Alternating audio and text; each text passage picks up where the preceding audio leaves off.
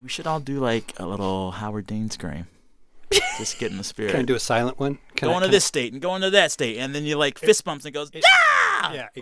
Right? Very good. That was okay. Howard-like. That was close. Is anyone going to join me in this Dean screamage? I'm going to do it kind of small. Like, go ahead, do it. Yeah. All right. Welcome to the first episode of the NPR Politics Podcast. Hi, I'm Sam Sanders, campaign reporter for NPR. And if you don't know the Dean Scream, Google it. I'm Tamara Keith. I'm covering the White House and the Democratic candidates for NPR. I'm Ron Elving, editor and correspondent. And I'm Danielle Kurtzleben, digital political reporter. So we got to say, right out of the gate, to those hearing this bright-eyed Friday morning, we will not always be here for you first thing Friday a.m. Most of the time, we'll post our weekly roundups Friday afternoon. So that way we can fit in every single last bit of late-breaking news from the week. But this is our first week, and we were just so excited to get this sucker out. So we're just going to run through the stuff that happened this week in the world of politics. The GOP debate that was, the Democratic debate that will be this weekend, and we'll talk about Hillary Clinton laughing at a guy who said he wanted to strangle Carly Fiorina, the only other woman that's running for president. And we're going to end the show with something we call Can't Let It Go. Something political or otherwise that we just can't stop thinking about. But first, the debate that was. Republican presidential candidates met for a fourth debate Tuesday night in Milwaukee. The debate's main focus was on the economy. But who wants to catch us up on this debate and what happened? I always like to talk about these debates. I found that there was very little change in the overall impression of any of the candidates. There was a lot of attention paid to the fact that the moderators did not challenge them the way the moderators had in the first three debates, especially the CNBC debate. And it kind of didn't matter because the candidates largely ignored the questions anyway, just the way they ignored the little bell that went off when they were supposed to stop. That was the most weak sauce bell. And if a candidate goes over their allotted time, you'll hear this. It was so weak and annoying. It was a doorbell. Yeah, it was a doorbell, and I think they all figured somebody else would answer it. So they simply ignored it, and they talked over each other on many an occasion. They just talked over each other on many an occasion. I see what you're doing. So that part of it was bothersome. But there was an actual policy debate. It broke out between Rand Paul and Marco Rubio on kind of the nature of conservatism and how much we spend on national security. Not just national security. And let's just catch folks up that didn't see it. Go ahead. Sure, yeah. So it wasn't just national security. It started out when Marco Rubio was explaining his tax plan, which includes a huge refundable child tax credit. Child care costs more than college. There are millions of people watching this broadcast tonight that understand exactly what I'm talking about. And then Rand Paul interrupted and said, I don't understand how this is conservative. A point that I'd like to make about the tax credits, we have to decide what is conservative and what isn't conservative. Is it fiscally conservative to have $1 trillion expenditure? He called it a welfare transfer. He's talking about giving people money they didn't pay. It's a welfare transfer payment. Which is a dirty word in this crowd. And then the conversation segued into spending on defense as well, which is a touchier subject. You cannot be a conservative if you're going to keep promoting new programs that you're not going to pay for. I may respond very quickly, Senator. We can't even have an economy if we're not safe. There are radical jihadists in the Middle East. Well, Rand Paul represents that group of Republicans who really do want to spend less money and make the government much smaller. And not across all departments. Across all departments, including the military. Yeah. And with a lot of emphasis on the military because that is such a huge part of federal expenditure. And they don't want to create or expand any existing entitlements. And then, we hear from Marco Rubio and some of the others who chimed in on his side, which was more the Ronald Reagan kind of approach, which was we can expand the military, be the greatest military power ever, and we can cut taxes drastically, and we don't have to reduce spending on anything else if it's painful. Speaking of Rubio, he made some comments about a certain type of college major. Tamara, if I'm correct. Indeed, Can you catch us up on that? So what he said was something to the effect of, we need more welders, not more philosophers. Vocational training. For the life of me, I don't know why we have stigmatized vocational education. Welders make more money than philosophers. We need more welders and less philosophers. So fact check, welders do not earn more than philosophers, according to the Bureau of Labor Statistics data. Right. Well, so I mean, it isn't quite. It isn't an apples to apples. No, it certainly wasn't. But I mean, so first of all, welders. There were a few classes of welders that the BLS lists, but I mean, within all of those classes, the average annual income was somewhere $35,000 to $40,000. philosophy professors, which isn't exactly a philosopher. They earn about 75,000, 70,000, something like that. Yeah. A lot more than welders. Do we need a full disclosure here? Oh, You're a philosophy major? philosophy major. Okay. What kind of philosophy? I knew it was either that or welding, and I just wanted you to pick a side. The undergraduate kind of philosophy. Which means? I mean, my dad made fun of me a lot. He said, "Oh, maybe you could open a philosophy shop in the Whole Foods." He said that. dad joke. A dad joke. But here's the A thing. dad joke alarm. It is critical thinking. But that's the candidate's point, isn't it? That as a philosopher, you're breaking things down, whereas welders are building things up. And the thing with Rubio's comments, he hasn't been the first GOP candidate to kind of take a crack at the soft sciences or the humanities majors. We know that Jeb Bush made the comment about psychology majors working in Chick-fil-A's. And then I was with Ben Carson this week, and during a speech he gave at Liberty University, he was talking about how as a child his mother made he and his brother write these book reports. And all of his friends would say, "Why are you doing this? It doesn't matter." And then he says this. People are always saying to me, "Why did you do it? Your mother was always working. She wouldn't have known whether you read the books or not." Yes, she would have. And back in those days, you had to do what your parents told you. There was no social psychologist saying, "Let the kid express themselves," So. And the crowd loved it. It's like as soon as you said social, they were like, "Oh, yep." So this is a thread. And I'm not sure what the candidates are trying to say when they say it, but it's a threat. Well, and let's just go to the record here. Marco Rubio, political science major. Jeb Bush, Latin American Studies major. Yeah. Yep. But let's just say that both those majors have worked out fairly well for those two individuals. Absolutely. And that's part of the point. It. Liberal arts degrees are fine. They're fine. They're great. College is college is college. But hold on. Like, we're sitting in our ivory tower saying liberal arts degrees are great, defending them. Listen, Marco Rubio is speaking to a nation of people. He is speaking to people who are not us, who have not been to college, to people who want to get an education, who want a steady job that is not standing behind a counter. And he's saying you can get an education, you can do something worthwhile. And it doesn't have to be that philosophy major. It doesn't have to be this model. There's a model in between. So I double majored in political science and music composition.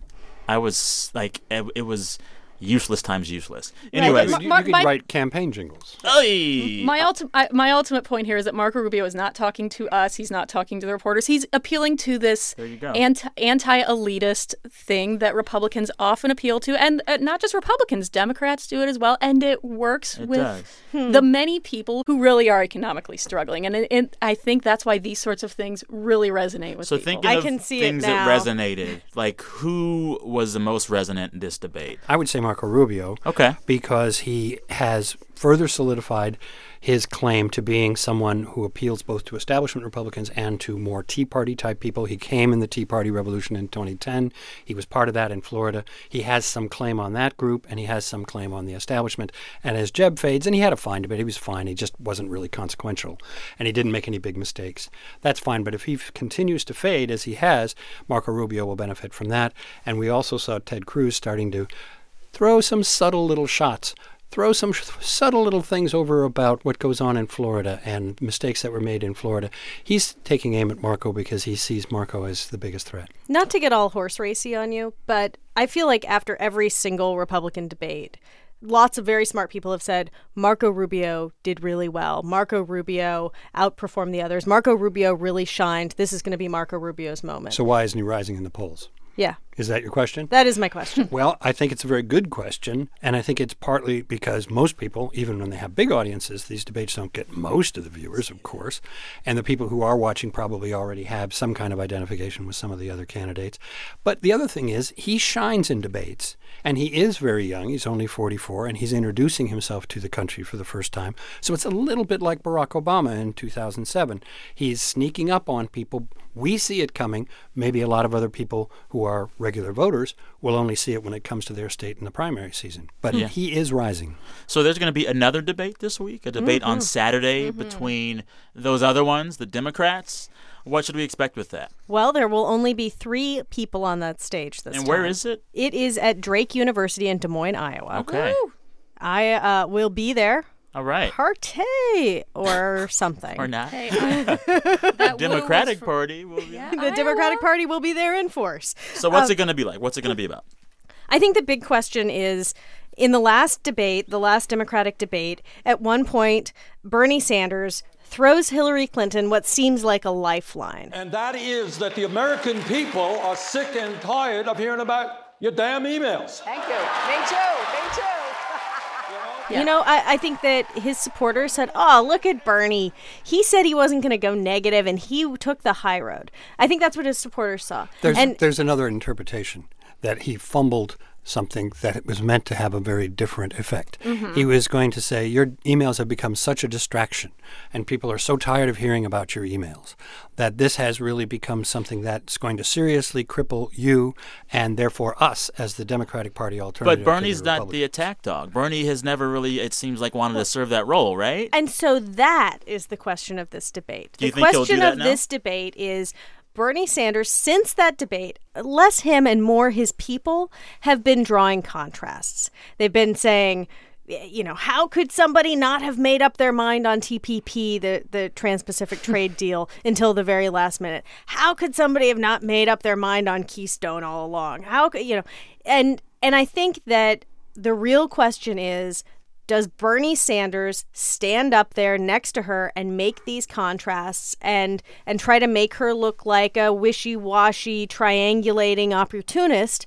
Or does Bernie just do the Bernie thing and not go on the attack, not make those contrasts? Which would be most beneficial for him, you think? Well, that's a good question. I think that some of his advisors think that he's sort of plateaued. Yeah. You know, Bernie has reached the people that he's reached, and he is not climbing the way he was initially. Yeah, he's got all the Dartmouth students. Exactly. And, well, actually, he has, and I love this line, he has everyone who is 18 to 25 years old and anyone who is 18 to 25 years old when Bobby Kennedy was shot. That's nice. Whoever came who up told with you that one? Yeah, I that's like excellent. that. I think that's very was good. on background, let's say. Okay. And so the question is, does attacking Hillary help him expand those who would support him, or does it alienate those who support him because of his purity, because he isn't like every other politician? If he starts going after her on a debate stage, does he just start looking like, oh my God, an actual politician? So, Ron, if Sanders goes on the attack against Hillary, how does Hillary react? I suspect what she would try to do would be to look a little surprised, a little wounded, as if, gee, I thought we were... Kind of the Rick Lazio moment? Yeah, I thought we were sort of on the same team here. I'm not sure exactly why you're asking me that question now, Bernie, but... You know, the first debate seemed to be very different, you know, with the implication that he's been advised to be more strategically attack dog, and then answer the question. And she is pretty good at responding, as we saw in the Benghazi hearings. She's pretty good at turning that back. She usually does well when she's attacked. Yes, and as was true of that other person named Clinton, who used to be president, best moments came under the greatest pressure. Mm-hmm. Worst moments came when seemingly it was clear sailing. Yeah. So the stumbles come when things go well, and back up against the wall, the Clintons fight back very well. We'll be watching Saturday night, and also some guy named Martin O'Malley will be there, but okay. So, next topic. Hillary Clinton was asked a question by a guy recently at a town hall event, I guess. This guy had been laid off from HP, Hewlett-Packard. And Carly Fiorina, who was running for president on the Republican side. Former HP executive. Exactly, yes. And during his question to Clinton, he said that he wanted to strangle Fiorina when he sees her on TV. And she says she's a great CEO. Every time I see her on TV, I want to reach through and strangle her. You know, I know that doesn't sound very nice, but... And I wouldn't mess with you.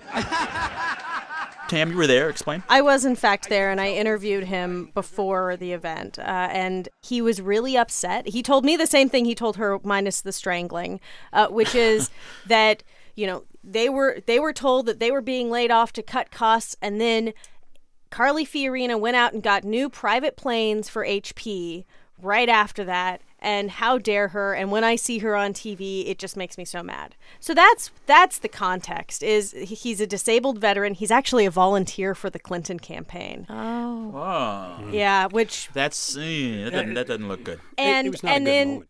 Hillary Clinton was at this event to talk about veterans, and this is the political world we live in, right? Where if you are a candidate and someone says something crazy in your presence or something somewhat inappropriate in your presence, if you don't slap it down, then the outrage machine Yeah, but also, comes to I life. kind of got some of the outrage because, person, if anyone says, I want to strangle this stranger that I don't know, anyone should say, that's bad. I right? understand. I understand your strong feelings. I understand that you feel very, very strongly about this, but I know that you don't mean it when you say that you would strangle her.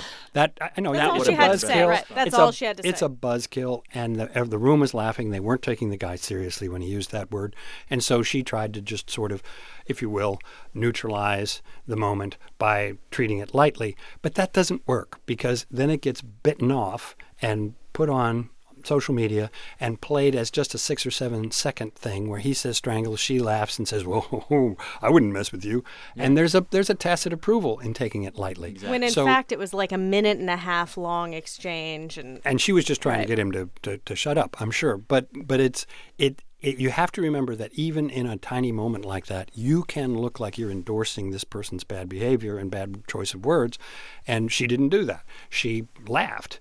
And that wasn't the right thing to do. Yeah. Well, there's one more piece of news from this week that just feels really big, and that there's just no way that we can't talk about it. It's been all over my social media feeds the entire week. I'm talking about what's going on with student protests at the University of Missouri. Just to catch people up, this is a big state school in Missouri, not too far from Ferguson, but over the last few months there have been several racial incidents. The black student body president was called the N-word while walking down the street. Another group of black students were accosted by a white person who called them some slurs.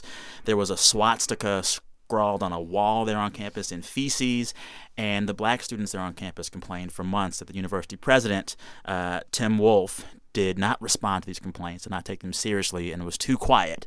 After protests and after a graduate student went on a hunger strike, he stepped down.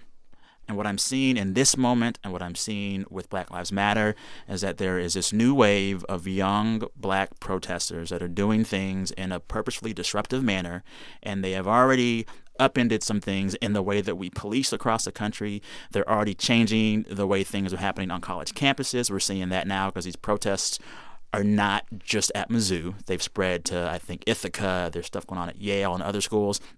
Should we expect this kind of disruptive protest to happen, to trend in a way that's going to touch this campaign in some way? Am I wrong to assume that? No. We've already seen disruptions at a Bernie Sanders event or two. We've seen one at a Hillary event that went on that is the disruption portion of the event, went on for like half an hour. And there were a number of iconic civil rights leaders at the Hillary Clinton event, and they went down to the protesters and tried to persuade them to be less disruptive or to stay but to be quiet for a little while, and they were not successful. So there is a growing sense that the movement of the past has failed the young people of today, particularly in the black community. There are feelings of that kind in other communities of young people as well, but particularly in the black community because, I think, of the police violence that we have seen forever, but we have seen on videotape so often in the past year. And the videotape is what makes the difference. And the Black Lives Matter movement has forced, at least on the Democratic side, though I think come the general election, it will be a force in the general election too. But it has forced these candidates to be very public, to be more thoughtful and more deliberative about their policies on criminal justice and on social justice than they've been in the past. In the past, Democrats have been able to just say, "We're with you. Exactly. We're here for you." I loved Martin Luther King. And I marched with that guy. Mm-hmm. And then that's all they had to do. Exactly. And now that is not enough. It's not enough. And has any candidate even gotten it right yet? And I mean, as far as responding to these protesters, Hillary's met with him. Bernie Sanders has met with him. Martin O'Malley has met with him. And even like the Democratic Party passed a resolution about Black Lives Matter issues, and then Black Lives Matter promptly rejected the resolution. We keep bringing up Democrats as well. At what point does this affect Republicans, if at all? Forgive me if this is an obtuse question. No, this is a good question. Well, I don't know, actually. And I don't know. I had asked DeRay, who is one of the leaders of the Black Lives Matter movement. His full name is DeRay McKesson, correct? Yes, okay. DeRay McKesson. At DeRay on Twitter. And he said, eventually we do want to talk to the Republicans, but we feel like right now the Democrats are the ones who are more likely to want to talk to us. Sure. Yeah. I read a fascinating column on this phenomenon by Daniel Dresner this week. In which Washington Post. Okay. And it was a great column, not just about these protests in particular, but about the way that social media is playing a huge part in these big debates that are blowing up at colleges. That what we see in the media, what all the outside sees, is just these limited snippets of, a woman yelling at an administrator or of this thing or of that thing. And it flattens it. We only see the theatrical parts, and we're not seeing, what the culture at any of these colleges is like, what the debate is like at all. We're just seeing bits and pieces of it. And one of the things that Dan Dresner said, he wasn't talking about these protesters in particular. He was speaking more broadly, but a big function of what happens at college is that students and administrators, whoever, people are allowed to voice debates over things that are not talked about in the rest of the public sphere. People hash it out and things pass and things go on. And what happens with social media is that things don't pass. It's that the rest of the world weighs in and things don't resolve. Exactly. Instead, they just blow up and become worse. And we end up with this situation where students at the University of Missouri are protesting some serious stuff, like swastikas drawn in feces on dorm room walls. Right. And we're comparing that and talking about that in the same sentence with Yale, where they're literally mad about whether or not a dean said something about Halloween costumes. Right. And so that is almost, I don't want to say it's problematic, but when the internet and social media decide that this thing is a thing, they lump a lot of different pieces together that might not actually need to be lumped together. Totally true. Yeah. So my last thought on this, I predict a large contingent faction movement, something from Black Lives Matter protesters or the like at the conventions. Oh, yeah. They're going to disrupt these conventions. I call it now. Well, Cleveland, Philadelphia. Sure. Well, and I think this wave of protests at colleges, I think we're going to see more of them before the election happens. And I don't know, maybe this is a thing that really ups turnout among young voters who notably have lower turnout than older generations in the next election. Just the sense of whether it's Black Lives Matter, student debt, polarization, all of that. Yeah. All right, let's switch gears, have some fun. It's time for Can't Let It Go. Let it go, let it go. Seriously? Okay, now it's time for Can't Let It Go. Awesome.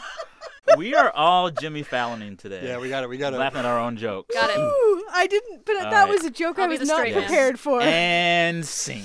Okay. Can't Let It Go. When we talk about the thing we just can't stop thinking about this week, politics or otherwise, Tam, what is the thing that you just can't let go this week? So on what day was it? It was the day after the Republican debate. So Wednesday? Wednesday morning. Okay. I was getting some pastries at the Radisson in Manchester, New Hampshire. Fancy. And who do I run into but Lindsey Graham, Senator Lindsey Graham. With his entourage? Is he working there? Well, so... Ron. Oh, Ron. Ron. This is a candidate for president. He could have been working on his campaign. And so Senator Lindsey Graham, the reason I was at the Radisson is because Donald Trump was doing this big event, the Politics and Eggs Breakfast. It's like a New Hampshire institution. Definitely a thing. And when Donald Trump does it, apparently like the way Donald Trump does anything, it is a very big thing. So it's huge. It's huge. And there was this huge line that was wrapping all the way around the restaurant. And Lindsey Graham is sitting alone, looking at a line of people wearing Make America Great Again hats. Poor Lindsey. Did you talk to him? I didn't have all I could think to ask him was, are you still having fun? And then that didn't seem fair. And he was on the way to a Veterans Day event, which I later learned had been rained out. Oh. This brings back to the forefront of my mind, again, my big question with him running. What does he want? What does he get from this? What is the point? He's always been about changing the debate on the military side. He wants to get people to pay more attention to what he sees as the horrendous under-preparation of our military forces and the fact that we're not projecting more power in the Middle East and some of those other parts of the world that are hot right now. He and John McCain feel very strongly that we are allowing our military to hollow out, as they say, and we're not paying enough attention to the Department of Defense. So, I mean, but it's like, okay, you have this message that could resonate, but it doesn't resonate if you can't make a debate. I mean, like at what point does he get that message out? He doesn't, because right now we are under the tyranny of public opinion polls, which are running our entire presidential system in terms of choosing a new president. The primaries probably will run the next fall system as well. And if you aren't up to a certain artificially set number in terms of the polls, you don't get on the debate stage. Which is what, like 2% now it's or 1%? The 1%. It was 1% this last time to get in the kiddie table debate, and he didn't make that even that. He's not resonating. But many of the pollsters just aren't even asking about him anymore. He's off the map. And the thing is, he's trying to do it the old-fashioned way. He's trying to do it the way John McCain did it, which is like going to every pub and diner in every tiny corner of New Hampshire and meeting people and talking to people. But that was like 15 and talking years to two ago, people right? So at a time. 1999. So long ago. You Yes. can't, like, this is a different time. Yes, Yeah, the Lindsay is Straight Talk- partying like it's 1999. And the Straight Talk Express just isn't the same. Anyway, Yeah. poor Lindsay. Ron, what can you not let go this week? The Force, and I'm not talking about the new Star Wars movie. Good. I'm talking about the deportation force, which Donald Trump has promised us to remove 11 million people who are in this country illegally. And that means no matter where they are, and even when we don't know where they are, and even when we don't know who they are, and when they're living with other people who are here legally, they are going to be uprooted and sent back to whatever country they're from. There's been one estimate that this would cost hundreds of billions of dollars. Trump himself says it would take a period of years to achieve, and we would have to create a new force, because you can't ask the police in every city to do this and nothing else. You can't ask the Army to do it. They have other jobs. So there would have to be a new force, and he's been talking about this quite openly. It's not as though it's some sort of secret, but he wants to create a operation that takes all these people out of the country, and he wants to call it a deportation force. The of course obvious irony is that, you know, this is a guy running for the party that wants to shrink everything. So, Danielle, what could you not let go this week? That question in the undercard debate this week. The undercard debate, of course. Kids table debate. Right. Nobody talks about it. It just sort of happens, and you know, people tweet about it, and that's it. But the question where the Fox Business moderators asked the candidates, name a Democrat you admire. No one could answer it. No one even made a move at answering it. Oh, that's it not was, nice. I mean, and it's, What did they say? Oh gosh, they went off on. They pretty much just said anything they wanted. Rachel Maddow they did this forum last Friday where all the Democrats appeared, and I think she asked Hillary Clinton, name one Republican who you would be willing to make your vice president. Right. What did she say? She also did not answer. Right. She was like, I could really do somebody some damage right about now if I named them. Oh, yeah, and then she even refused to name them. Right. It's on both sides. So this is about, you know, politics being awful and polarized, but also it's about, like, moderators, if you really wanted an answer to that question, you could have pressed them a little more, but you didn't. And It's like they all need, like, a Tina Fey Mean Girls intervention when she makes the whole high school go to the gym and just talk it out. They all need to do a trust fall? Is this what you're saying? I love trust all falls. the candidates do a trust fall? All right. Let's do that. All right, Sam, what about you? What can't you let go? Okay. There's this thing I see happen in every debate, both sides of the aisle, that annoys me consistently each time. It's when these candidates are giving their closing arguments or making some point in these debates and they shout out their website. I hate it so much. Well, why do they do that? We know how to find you on the internet. We know how to Google you, okay? Like, why are you doing that? So the thing with Ted Cruz, though, and he's Mr. Shoutout, Ted Cruz is actually tedcruz.org, not tedcruz.com. And if you go to tedcruz.com, he doesn't own that. But here's the thing, though. I feel like like most other people, if I wanted to find a candidate's website, I would just Google their name, and that would take me to the right site, correct? I wonder if a bit of it is that the people that vote, i.e., like, older Americans vote a lot more than younger Americans, and older Americans are less tech savvy than younger Maybe they're like, Americans. I've got to go to the World Wide Web. Where's my Netscape navigator? I feel like my grandma might need that. Are they sitting by the debate watching with a notepad and pencil writing down these URLs? Yeah. HTTP:// like, it burns me up. You know, they pay their web people a lot of money for something. Something. All right. That's all we got for this week. And our website is www. No, we're not doing that. http://nprpolitics.org. Look at that. Someone's on it. All right. We want to thank our friends, NPR's Pop Culture Happy Hour, for letting us steal their format a bit for this show. Imitation is the sincerest form of flattery, you guys. I'm Sam Sanders, campaign reporter here at NPR. I'm Tamara Keith. I cover the White House and the campaign. Ron Elving, editor-correspondent. Danielle Kurtzleben, digital political reporter. All right. We will see you next time on the NPR Politics Podcast. Bye.